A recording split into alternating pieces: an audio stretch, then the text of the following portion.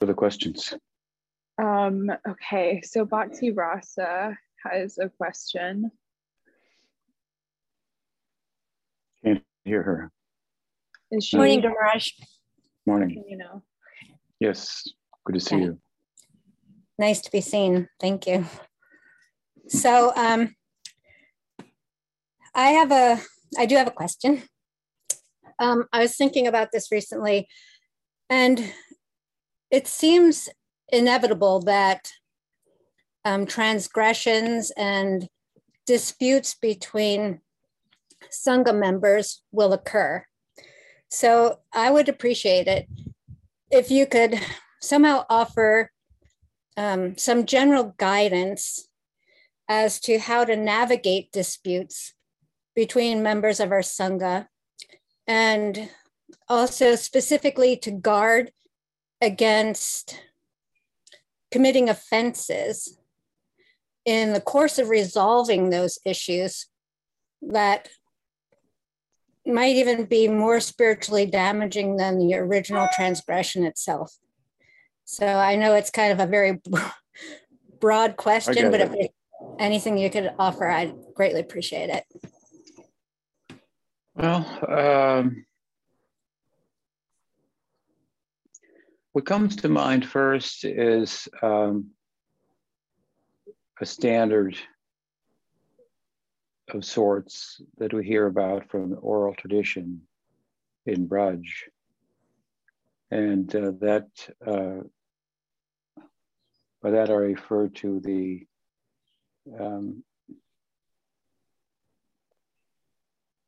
reports, if you will, that Rupa and Sanatan residing in Braj were, although absorbed in their bhajan and their theological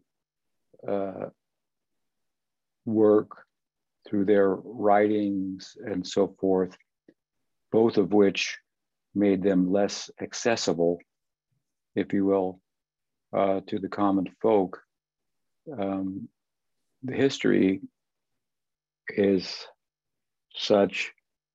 I mentioned oral tradition, but let's for a moment go to the written tradition. I think there's some material written describing Sanatana Goswami's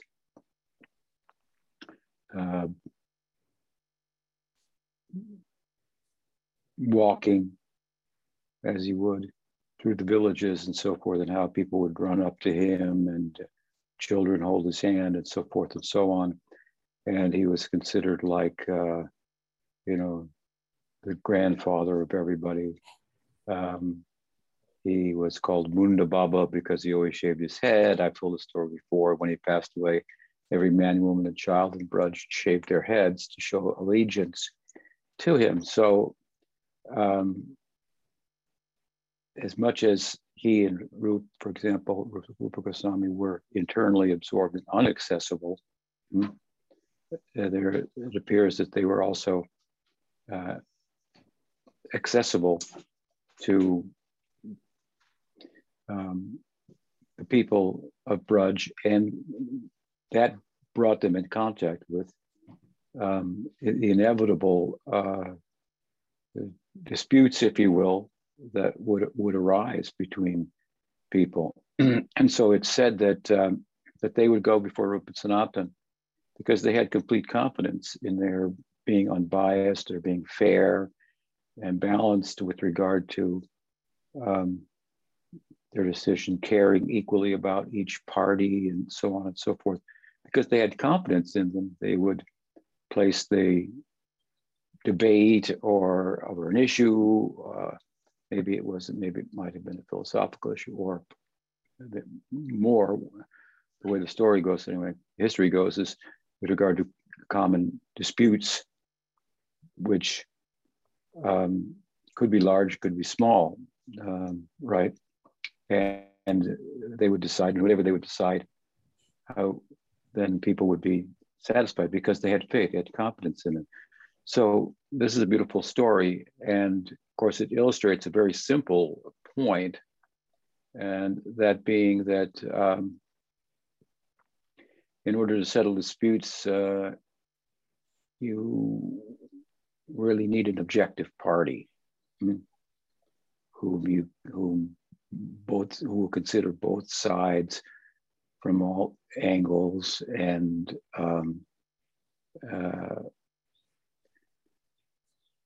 there's and can give an unbiased, kind of opinion. If he or she, of course, is familiar enough with the topic, then you get into some, relativity here. Familiar enough with the topic, you might find a person who's unbiased to deal with an issue, in a community that's not well informed on the subject matter, and so that might be a problem. And it depends, of course, how large the issue is. But I'm just talking about it in general. If it becomes a very big issue, well, then it has to go up the ladder in terms of who the unbiased person, would be to make the decision. He or she, like for example, myself, I don't have to make a decision about every dispute everybody has, obviously. But the more it becomes a prominent one, well, then it would seem appropriate to come to someone like myself, my attention. And, a word about me is I tend to be pretty, besides being unbiased, fair, caring about everybody, I tend to be pretty informed about things in the world and how they work and so forth. So, but I think that, just in principle, that you have to find an unbiased person. I remember once I had a dispute with a godbrother of mine who had taken sannyas from Pujapad Sridhar Maharaj. And Sridhar Maharaj asked me in private to try to get this guy engaged more. So I did, and I invited him to work with me and so on and so forth. And we, among other things, purchased a building. I raised really all the money and whatnot. But his name and my name were on the building.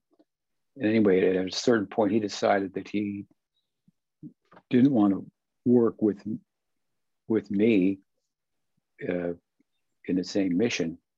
And so I said, that's fine. But then he wanted that,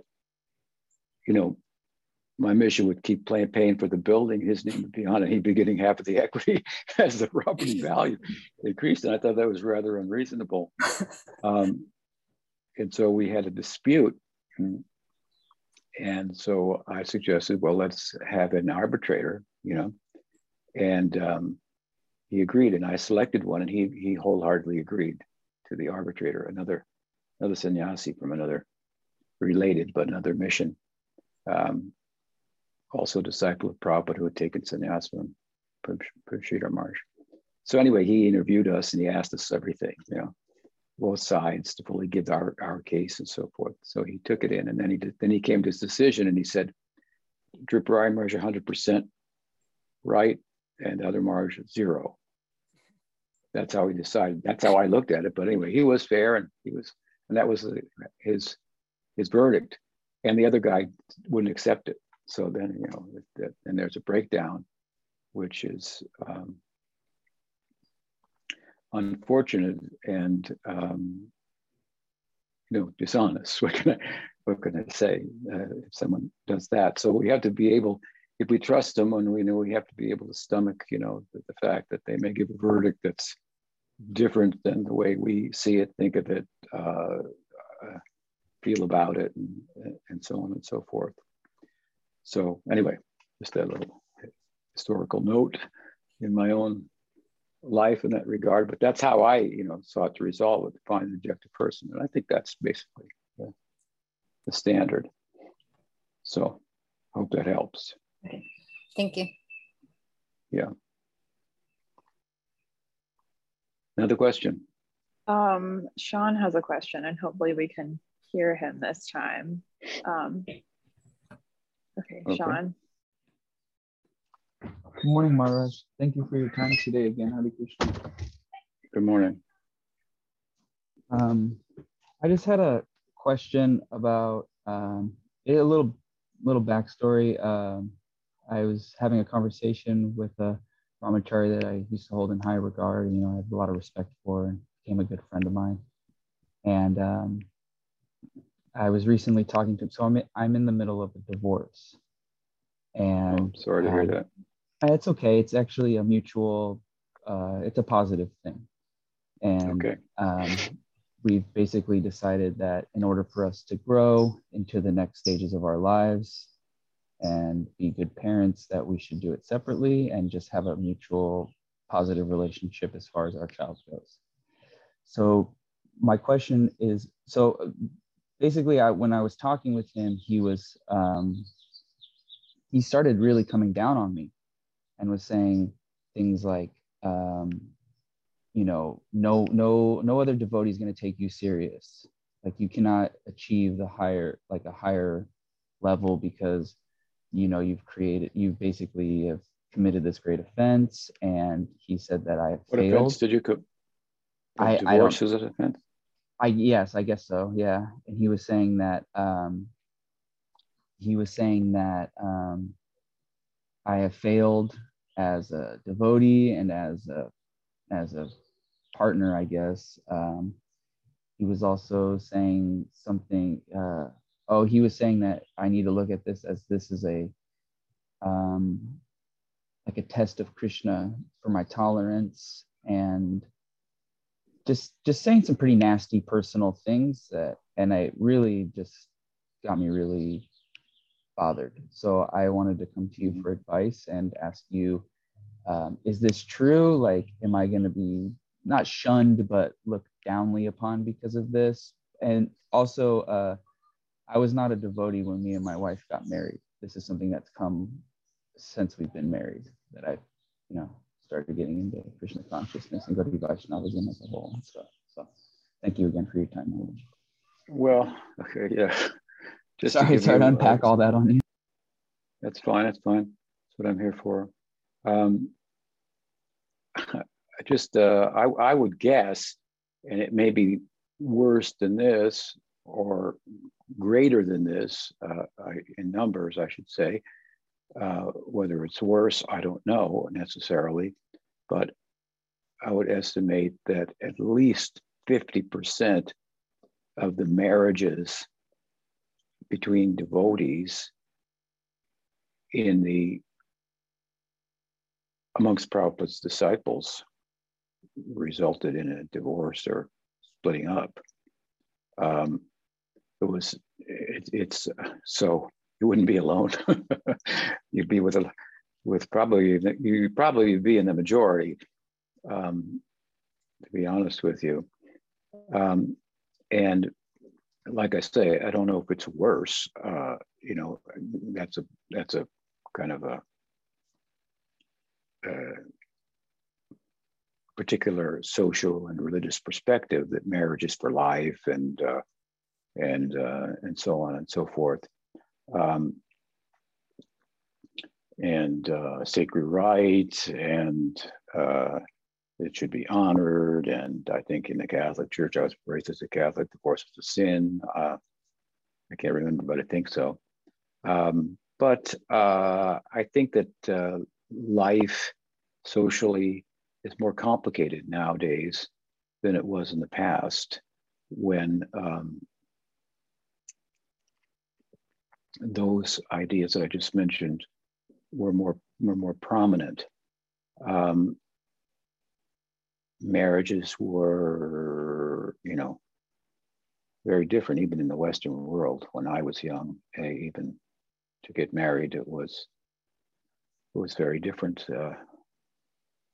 Starting to change, but you used to have to go and, you know, meet her father and get permission, and the whole, you know, it's not like that the same. And anyway, I wouldn't give it too much concern personally. I think that the two of you feel it's positive, and you're going to move forward in a way that works best for all concerned. And And that's probably good. People get into relationships and think they're going to be one thing and find out there's something else. And I mean, you know, there's all kinds of different social standards that you could come up with, but everybody wants the same thing. Parents want usually their kids to be married and be happily married. That's what they want. They wanted that for themselves. That's for most people. And so how are you going to go about it? Well, you know, you get an astrologer and he looks at the chart, and then you look at what kind of family he's from, what kind of family she's from. You try to match up all these, the different ages, relative compatibilities, right? You try to match up, and if it's not matching up on a scale of 10 points of compatibility, you know, above 8, well, maybe it's not a good arrangement. That's how it was looked at in the past, in the world over. It's not just in India, but throughout.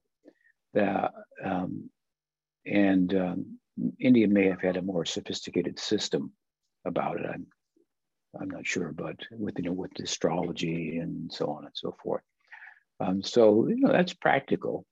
Look for compatibility and so on and so forth.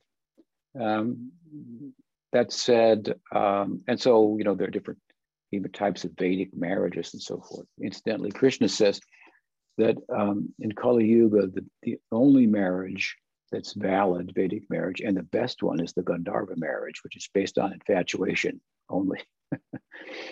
That's the main point, which contradicts, you know, the whole other pragmatic approach. He mentions that in the Bhagavatam and in Mahabharata also, as drawn from the commentaries. But at any rate,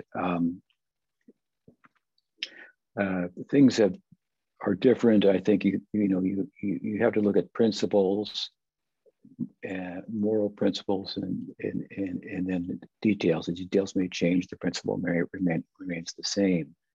So let's say, you know, the way of that people get together now is different. People may date. People may for a long time and not get married, and then later get married and so forth, which would have been totally, you know, irreligious, you know, in previous times, living together and so on and so forth. But I mean, they want the same result. Their parents want the same result that is approached in another way. If you get the result, good. Well, now here you didn't get the result. You experimented.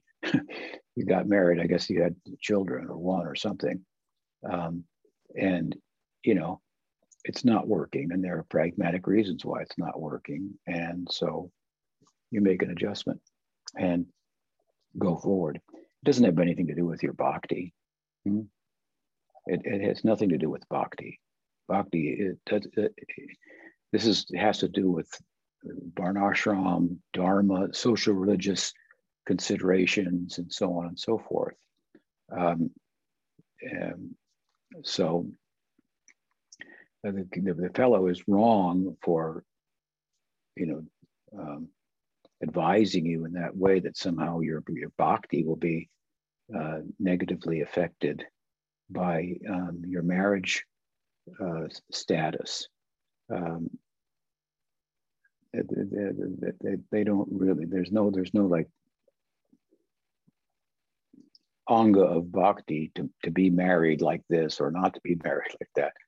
So he's kind of conflating a social religious perspective and that patched together in his head from some ancient times, what he might know about it, and trying to, you know, put that in place now in relation to you and your situation in these times, and at the same time, which doesn't make a lot of sense, and at the same time conflating a social religious concern with bhakti, which is, you know, is the nivritti marg.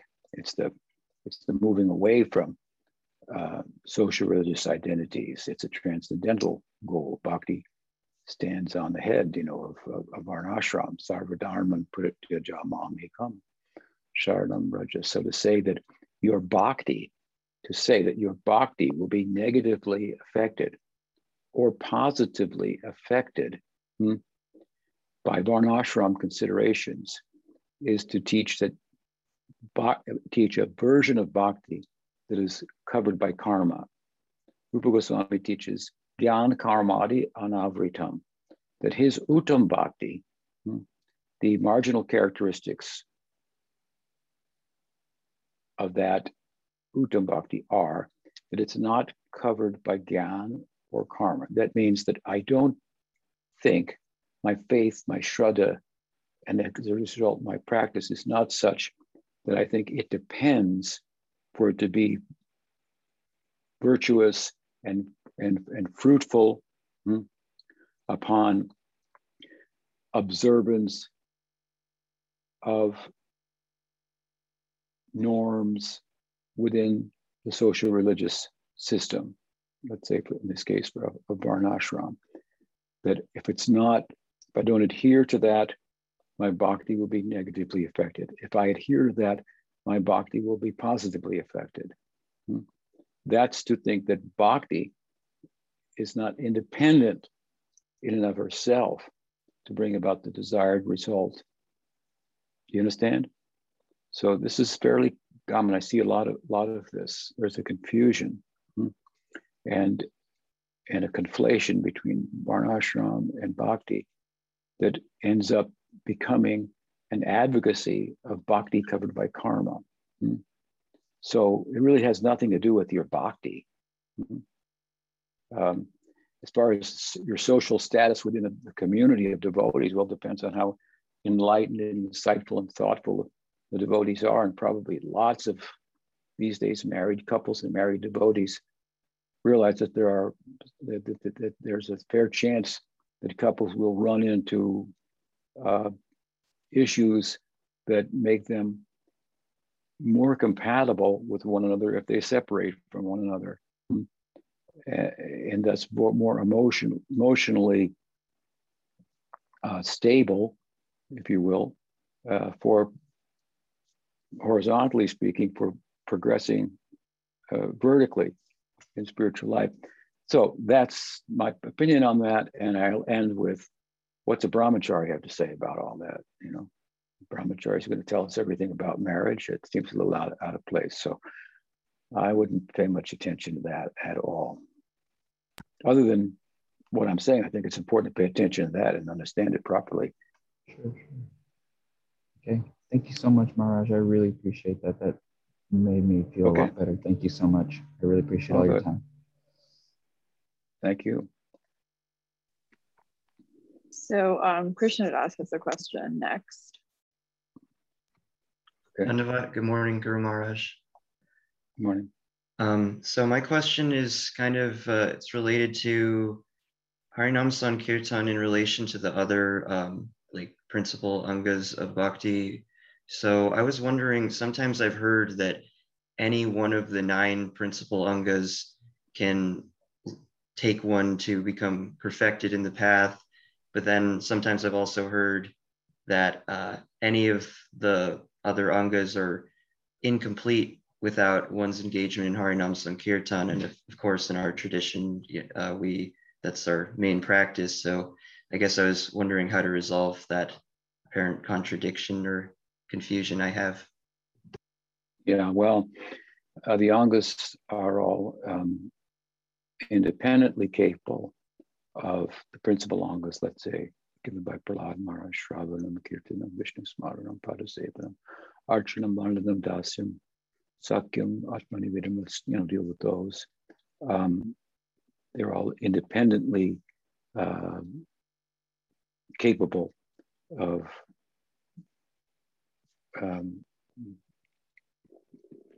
delivering one from perfecting one. And Rupa Goswami gives examples in Bhakti Rasamrita Sindhu of different devotees who became perfected by chanting. And there we have Sukadev, who chanted the Bhagavatam. That's a type of kirtan. Parikshit Maharaj who heard, and so on. So maybe Prahlada Maharaj through remembering, and so forth. So he gives examples of all of them. There are many other angas of bhakti as well, and it would be difficult to incorporate kirtan into some of them, even amongst the main ones. Let's say Vandanam, offering prayers. How are you going to offer prayers and do kirtan at the same time? Unless the kirtan becomes the prayer. I mean, it's dasyam. It's not like, let's say you render service to the deity personally, and you have to be chanting all the time. There is chanting is involved in archan, that is incorporated in there. That's true. But sakyam, atmanivedam, so on and so forth. So I think that the idea there that you sometimes hear that you're referring to without a precise citation or quotation to support the idea that Harinam has to accompany the others. I don't think there is such a statement, but the idea is that in the Kali Yuga, Harinam takes precedence, that it has, it is particularly effective. It's the dispensation of Chaitanya Mahaprabhu, Goloker Premodhan Harinam Sankirtan. So it should be prominent in the lives of the devotees. But I don't think every anga of bhakti, the 64, has to be done along with kirtan in order to be effective. But emphasis should be given to Harinam. So let's take an example, very relative to our practice. Our path, as explained in Chaitanya Charitamrita, Chaitanya Mahaprabhu came to his external reason for coming was to distribute opportunity to enter the Ragamarg and attain the Braj Leela. That's how, now you can imagine how esoteric his reasons for appearing are. That's his exoteric reason. So the Ragamarg in particular has an emphasis on smaranam. The Siddhadeha is a meditative body. So it's created, if you will.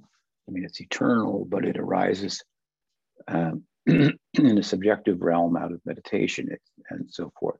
So there's a strong emphasis there on smaranam. It's central to the practice Raganuga, following the Ragatmika. Ragatmika bhakti is the sadhya, the goal. Raganuga is the sadhana, as explained in Priti Sandarbha by Jiva Goswami. So, despite the fact that smaranam is central, the emphasis has been given by Jiva Goswami, Bhakti Sandarbha, for example, that it should be accompanied by kirtan. So, despite that, because kirtan is what it is in terms of Kali Yuga and the time and the dispensation of Chaitanya Mahaprabhu, therefore. So there are statements like that, and that makes sense. Bhaktisiddhanta, the great Bhaktisiddhanta Saraswati Thakur, he said that kirtana prabhave smarana swabhave, that by the force and the power of kirtan, natural meditation will arise. Nothing can serve us better, excuse me, as a means to control the mind and senses than the power of kirtan. And when through the power of kirtan, the mind and the senses become controlled, then you're in a meditative state. So the kirtan fosters the meditation. So that's an example of how kirtan assists smaranam and is recommended, if not mandated, that smaranam be so assisted by kirtan. Again, Bhaktisiddhanta Saraswati Thakur saying this smaranam is currently coming out of the kirtan. And then within the Smarnam, you go deeply. You can find yourself doing kirtan within the Smarnam. So I think that's the idea. That help? Yes. Thank you very much, Guru Maharaj. Yeah, that makes a lot of sense. Okay. Hare Krishna. So there's another question, and it's in the chat. Okay, so it's from Bhajan Das, and he says, Pranam Guru Maharaj, could you please present some ideas regarding the relationship between the two verses, Aham Vedmi Sukho Vetti Vaso Vetti Na Vetti Va, and the verse about the commentary on the Srimad Bhagavatam submitted by Sridhar Swami, who has a very similar format, but some different points. Raj Vetti Na Vetti Va. I did not find the verse, but I have heard it in your classes about Sri Nrsimha, and the verse concludes by saying that the mercy of Lord Nrsimha, Sridhar Swami understood Srimad Bhagavatam. Yes, those are two similar verses, but they're different. And the latter verse is a verse that is said to have emerged from the Shiva deity, at whose feet the Bhagavatam commentary of Sridhar Maharaj was placed. It was placed there because Sridhar Swami was the leading acharya in the Govardhan Math of Shankar, which is in Jagannath Puri. And so he has an Advaitin background, but his commentary was inconsistent with the Advaitin Siddhanta. And so there was some confusion about that as to its authenticity and so forth. And apparently some debate, and it was a dispute, to go back to our first question, was resolved by putting it before an unbiased person who would consider it carefully. Mahadev Ki Jai. So the deity of Shiva responded in this way with this verse. This verse is said to have come from the deity in some way. And it's similar in the first two lines to the other verse, which comes from Chaitanya Charitamrita. It's a Sanskrit verse. It seems to be a verse of Krishnadas Kaviraj's own composition. And the first two lines say that, well, Vyasa may know the Bhagavatam, he may not. Sukadev knows, Shiva knows. Vedmi Sukham Vetti, Vyaso Vetti Na Vetti Va.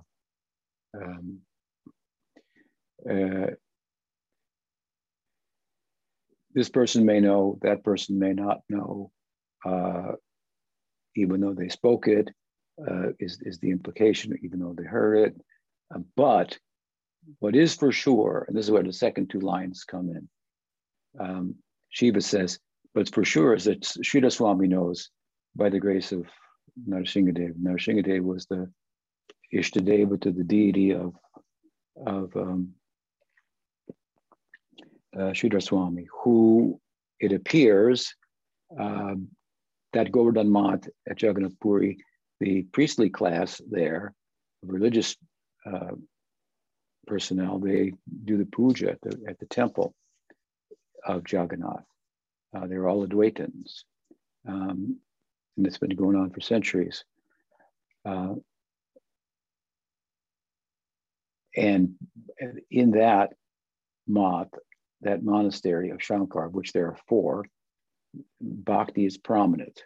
Now, bhakti is seen as a means to an ends. The deity is seen as provisional, saguna Brahman, and so on and so forth, which, of course, is the Mayavad conception that we take exception to. But Sridhar Swami and others were disposed towards bhakti considerably, despite their Advaitin perspective. And in some cases, it appears quite clearly that bhakti got the upper hand, if you will, and they converted to a bhakti conception over the Advaitin conception, wherein in the bhakti conception, Bhagavan, is seen as eternal and so on. There's no saguna Brahman and nirguna Brahman. Brahman, in all respects, is nirguna, not a product of the modes of nature and so forth. So, let's give the example of some of the prominent sannyasis in Chaitanya Mahaprabhu's mission, who considered to be the roots of the metaphorical tree of bhakti, Keshava Puri, Keshava Paramananda Puri, Brahmananda Bharati. I mean, these are all arguably coming out of that same mont, or influenced by its bhakti influence, and they converted.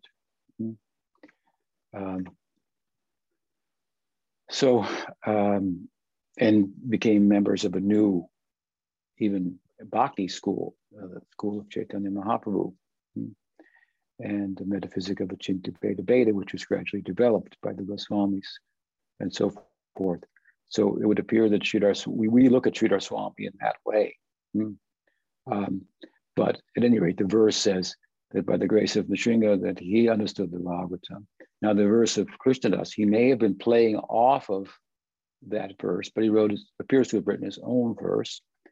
And he says, Ham vidmi sukam vetti, Vyaso vetti vetti. And so this one may know, that one may not know, may know. But one thing's for sure, he says, that it won't be understood, the Bhagavatam, just by intellectually studying the tikas, atika and buddhaya, not just by studying the tikas as an exercise of buddhi, of intelligence unto itself, but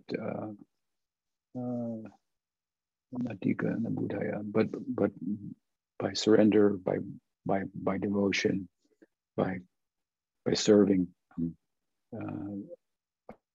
Forget the last line. If you could think of it, maybe it's in your chat, the whole verse. Look up the chat here. No, you don't go to the last line. I can't remember the last line. But anyway, by the grace of the devotees, by bhakti, it is a fully trans-rational explanation of how the Bhagavatam will be understood. So there are different verses. They're similar, but they're different verses. And it's possible, again, as I say, that Krishnadas Kaviraj composed that verse and played off of the earlier verse, changing it slightly for the point that he wanted to make. But in effect, both verses saying the same thing, because Sridhar Maharaj understood by the grace of Nrsimhadev. So by bhakti, by grace, only you can know, not by, and of course, studying the tikas and buddhi as a way, if you will, is akin to how it's the ideal of the Advaitin school is pursued. They're gyanis. So Krishnadas verse is a little bit anti-gyani, if you will, and saying that lots of people have studied the Bhagavatam and different tikas and made their own tikas, but they don't understand it. You have to understand it by grace. And Shiva said in the other verse, well, Sridhar Swami is understood by the grace of Nrsimhadev. So their conclusion is the same. I hope that helps.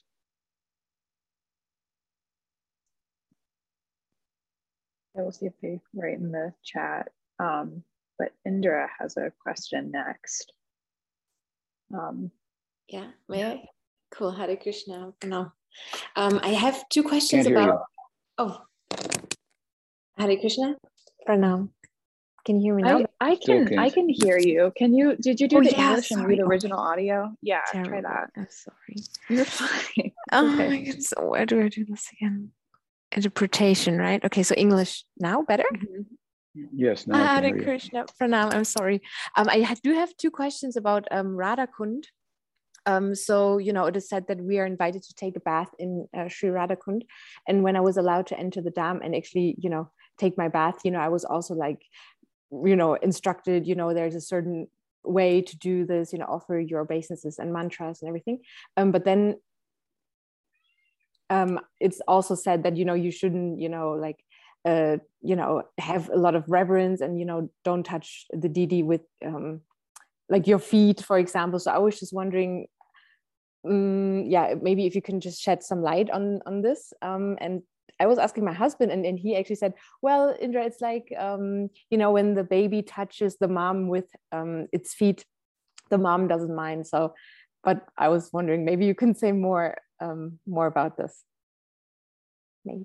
Well, I think there are different perspectives. Some people say that they revere the Radha Kunda, synonymous with Radha, if you will, as the Padma Purana states, to be such that they won't bathe in her. And then others look at it another way. Govardhan Hill is looked at that way too. In the Pushti Marg, they walk on Govardhan Hill, and in the Gaudiya Marg, that's the Vallabha Sampradaya and the Gaudiya Sampradaya, they don't, but they both have the same reasons. I forget the Pushti's reason for walking on Govardhan Hill, but it's not out of lack of regard. So it seems that there are different ways in which the bathing in Radha Kunda can be looked at, both of which have the same ideal in mind, and whichever one is more appealing to any individual devotee is the one that they should choose. In our particular lineage, coming from Bhakti Siddhanta Saraswati Thakur, there was more of, I would say, let's say a conservative way of looking at it, and a reluctance to bathe in Radha Kunda, even to spend time there. I can't hear you anymore, by the way, but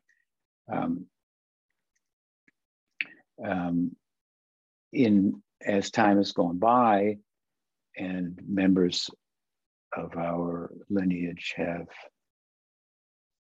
spent more time in India and so forth, they imbibe sensibilities from local people and other lineages and whatnot, and Radha Kunda bathing has become more of a thing. It wasn't something that was emphasized by Bhakti Siddhanta, but it does not necessarily that those who do are bad, or, as I say, it's just different ways of looking at it. Your husband tried to apparently philosophically rationalize it and so forth. So it's not that if he advocates bathing in Radha Kunda and he doesn't have reverence or regard for her. So those are my thoughts on that. What's your other question? So do you bathe in Radha Kunda then, or would you recommend this for us, or no? I don't bathe in Radha Kunda. Okay. No. Okay. No. Good. Then this was my last time that I was bathing in Radha Kunda. Okay. But I bathe in the Ganga, the Jamuna. I haven't been to India in a while, but and you could raise similar arguments. How can you touch Ganga with your feet? She's worshipable, and so on. She's merciful too. So, but yeah. That it? Yeah. And the second question, thank you, is just maybe also a quick question, because I was reading that somebody put the ashes of a devotee in Radha Kunda just like recently, and so I was also thinking, is this to be done, or? I never heard of that. I certainly wouldn't do that.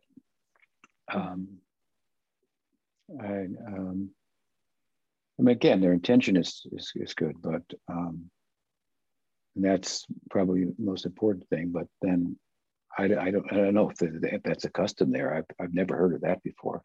No, it was like a Western devotee. Yeah, I probably would have not done that. Yeah, but Yamuna would be fine. Yeah. Yeah. That's the custom. Common people following that from the Braj. That's very typical. So that's there's a precedent for that. As far as Radha Kunda, I don't know if there's any such precedent for that. I'm certainly not familiar with it. Yeah. Radha Kunda ki jai. Ki jai. Thank you. Okay. Anything else? Yeah. Will, is that someone else talking? I can't. I just saw in the chat that, is it Maros has a question? Do you want to unmute? Dandavas Maharaj. Yes. So I have a little bit like follow-up question to this Aham Vedmi Shukoveti Vyaso.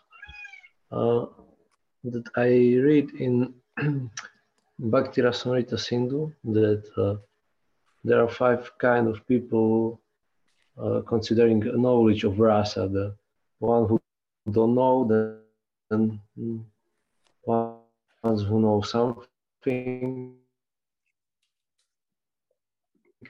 then one who knows only knowledge. So my question is that I know nothing about this. So is it okay for me to study about rasa, to know only from in like theoretically, or I'm not sure. I'm not sure. You broke up a little bit. I couldn't hear everything you said, but you mentioned something about 5 different types of people. What verse are you referring to in Bhakti Rasamrita Sindhu? Do you know? I don't have it now, but I can. Maybe if someone else has a question, I can find it. At any rate, the gist of your question is that you don't know anything about rasa. So does that make you unqualified to study about rasa? That's your question, right? Yeah. Well, it would seem like if you don't know anything about rasa, that you'd be the prime person for learning about rasa. So I think that it's one thing to taste rasa. It's another thing to learn theoretically about what is bhakti rasa. The latter is an exercise in tattva. The former is an exercise in bhava. So you don't have bhava. Rasa is over your head, which is the essence. This distillation of bhava is rasa. But there's the books were not, Bhakti Rasamrita Sindhu was not written for somebody in bhava per se, but for someone who needed to understand the tattva, the ground, if you will, out of which bhakti rasa arises. So that's an important book for all devotees. Prabhupada thought it was important enough to write his summary study on it, Nectar Devotion, which he wanted all the devotees to read. So to become acquainted with the theory, it's not just, rasa is not the only subject, for that matter, of Bhakti Rasamrita Sindhu. It's the whole practice, the angas of bhakti, the definition of bhakti, the different types of bhakti, in the first, what is bhava bhakti, its nature, what is sadhana bhakti, its nature, what is prem bhakti, its nature. This is all in the first quadrant, if you will, of the book. And then you go into the ingredients of bhakti rasa, the vibhavas, which start to describe Krishna, the qualities of Krishna, and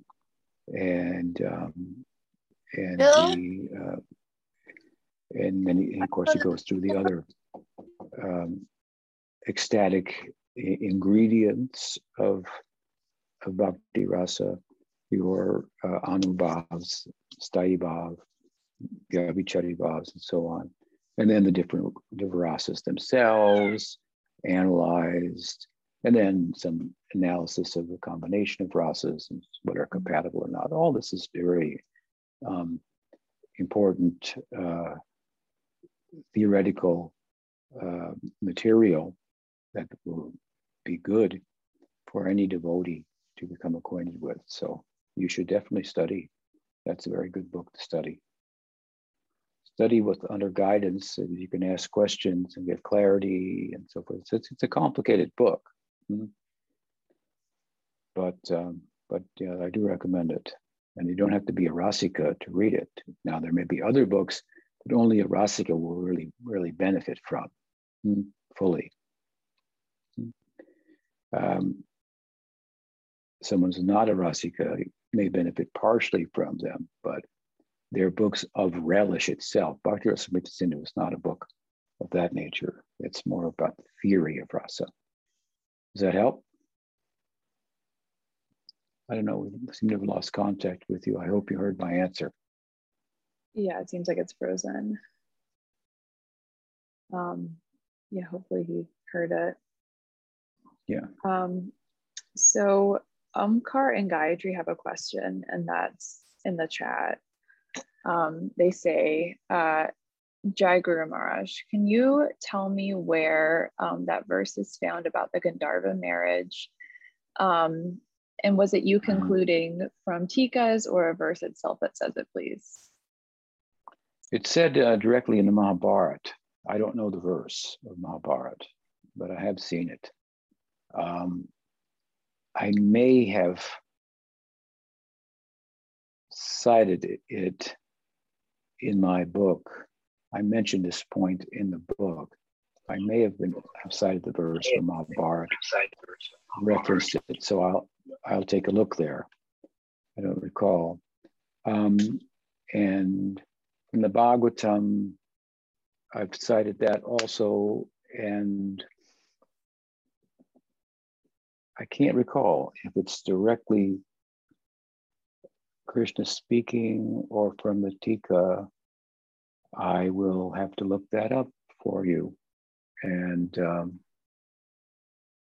get back to you. And it's an interesting question that you pose, but I wouldn't make the Tika less important than the text, if that at all is at the heart of your issue. Tika or text, as far as we're concerned, is valid praman. But at least I know we have, it may be from the Tika in the Bhagavatam, I can't recall, but I'm quite sure it's from the verse in the Bhagavatam or in the Mahabharata. We have both, in the least. Okay, another question. Someone is saying, looks like Ganga Shakti. She says, I seem to have a problem understanding manjari-bhava. It is considered a part of madhurya-rasa, but doesn't it consist mostly of sakhya and dasya? Could you please explain? Thank you. Yes, it's a complicated subject. It is a form of a madhurya-rasa, wherein the kama or the eroticism is subdued. So the eroticism for Krishna, the romantic love for Krishna, is present in the manjari, but it's suppressed by dasya for Radha, and that dasya borders on sakhya. So it's not like a super formal dasya. Manjaris will sit on the same bed with Radha, a sister, and so forth. So, and I should say that in Bhakti-rasa Sindhu, arguably the Manjaris are referred to as friends of Radha, those who give precedence to the friend of Radha over Krishna. That would be the friend being Radha, of the manjari, and precedence being given to her rather than to Krishna, which is peculiar. There are devotees who give precedence to Krishna over the friend, who see them equally in terms of their love, and in an extreme situation where the friend is given emphasis over Krishna. So that latter arguably refers to manjari. So there's a reference to seeing Radha as the friend. Sometimes we refer to it as Radha Dasyam. Sukadev, or excuse me, Raghunath Das Goswami says, I don't want to be the friend of Radha, only the servant. So he's emphasized that side, in as much as there are those who are primarily friends of Radha. This is called Sakhi Pranay. Sakhi Pranay. Friendship among the ladies. Among the friends, friendship among friends. And this is a reference to the lady friends.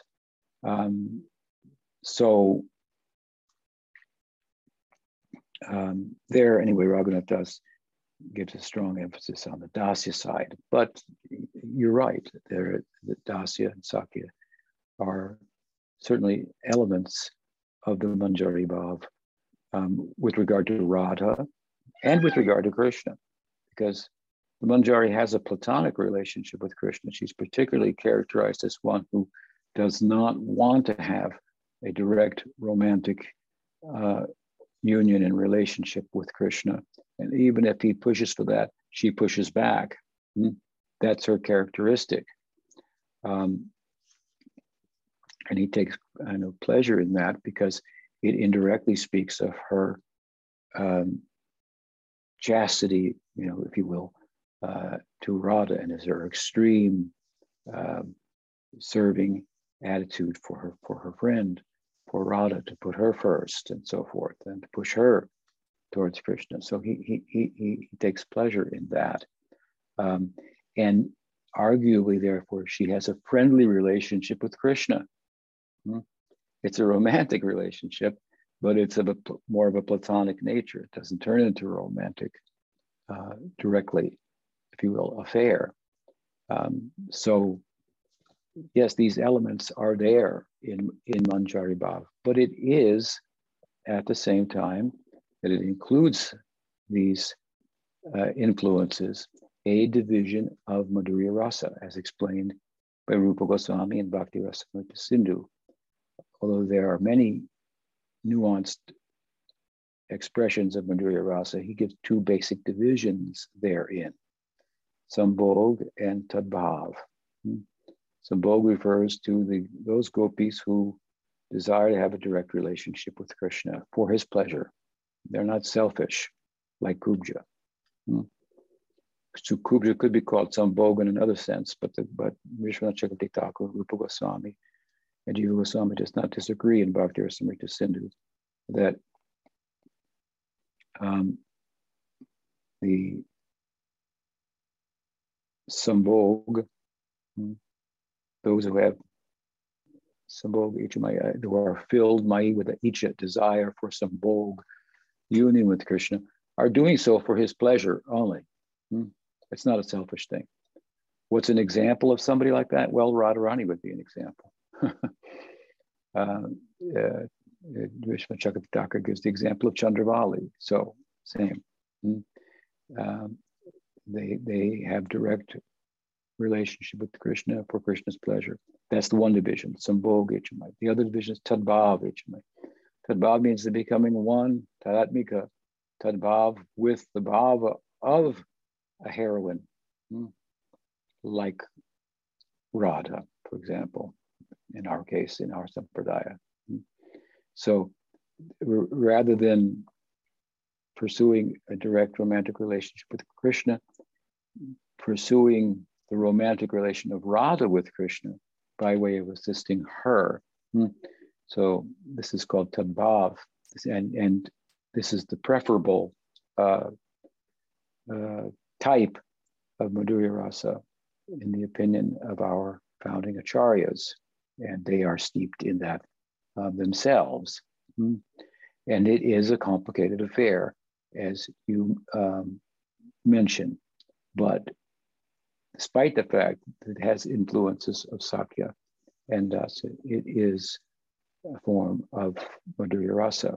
Now, that said, in a peculiar statement in the Priti Sandarbha, Jiva Goswami says that the heroines of Braj, the ladies of Braj, have madhurya-rasa mixed with sakhya.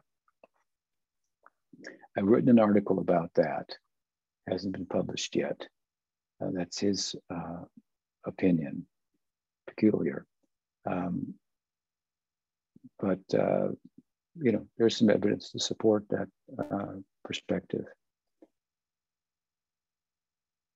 Somewhat of a reverse, the Priyanarma Sakha, sakhya mixed with madhurya, madhurya mixed with sakhya. But I don't think there's anything to be confused about. Again, the manjari-bhava is a particular type of romantic love. The manjaris are charmed by Krishna. They think he's the ideal, hero, and so they just want him to be united with the ideal heroine, and they don't think themselves to be such. I hope that helps. Okay, Maro says, replied, sorry, my computer went off. I hope you can get the replay of that, but basically I said, if you can hear me now, that the Bhakti-Rasamrita Sindhu is a book of tattva, about the theoretical theory of bhakti rasa. It's not a rasika book that can only be relished by rasikas. And that if a non-rasika reads it, won't get much out of it and think, it's not such a great book, I guess, something, or they misunderstand it. For some books are written for relishers who have the capacity to relish. Bhakti-Rasamrita Sindhu is not like that. It's a book about the theory. So if you want to know the theory, which you should, not only about bhakti rasa, but about sadhana bhakti, the definition of bhakti, what's the nature of bhava bhakti, what's the nature of prema bhakti. This is all given in Bhakti-Rasamrita Sindhu. It's an important book. Prabhupada wrote his Nectar of Devotion for all of his disciples, which was a summary study of the book. Oh, all right. I reiterated that briefly for you because you weren't here. So we have one more question. There are 5 types of, that's his question, right? There are 5 types of people who consider those who experience rasa, those who experience the stage of those who understand about rasa intellectually, those who are mistaken about rasa, and those who know about rasa. So you want to be someone who understands about rasa, not someone who's mistaken about rasa. You have to study Bhakti-Rasamrita Sindhu for that. That's what that's for. All right, so we've run out of time. I think we answered most of the questions. So thank you all. I hope to be with you next week. Thank you. Hare Thank you so Krishna. much, Gurudev. Haribo. Jai Radhe. Hi. So I'm just gonna make some announcements. Okay, so on Tuesday, Ashram Maharaj is going to be giving a class on the Bhagavad Gita, chapter 5, acting with detachment. And then on Thursday, Shamananda is giving class, Gaudiya Vaishnavism in Numbers. And then on Fridays, Indranuja is giving class, Transitions on the Journey of the Devotee. And then on Sundays, we're back here. Okay, yeah. Indranuja is cancelled. It's canceled. Yeah. Okay.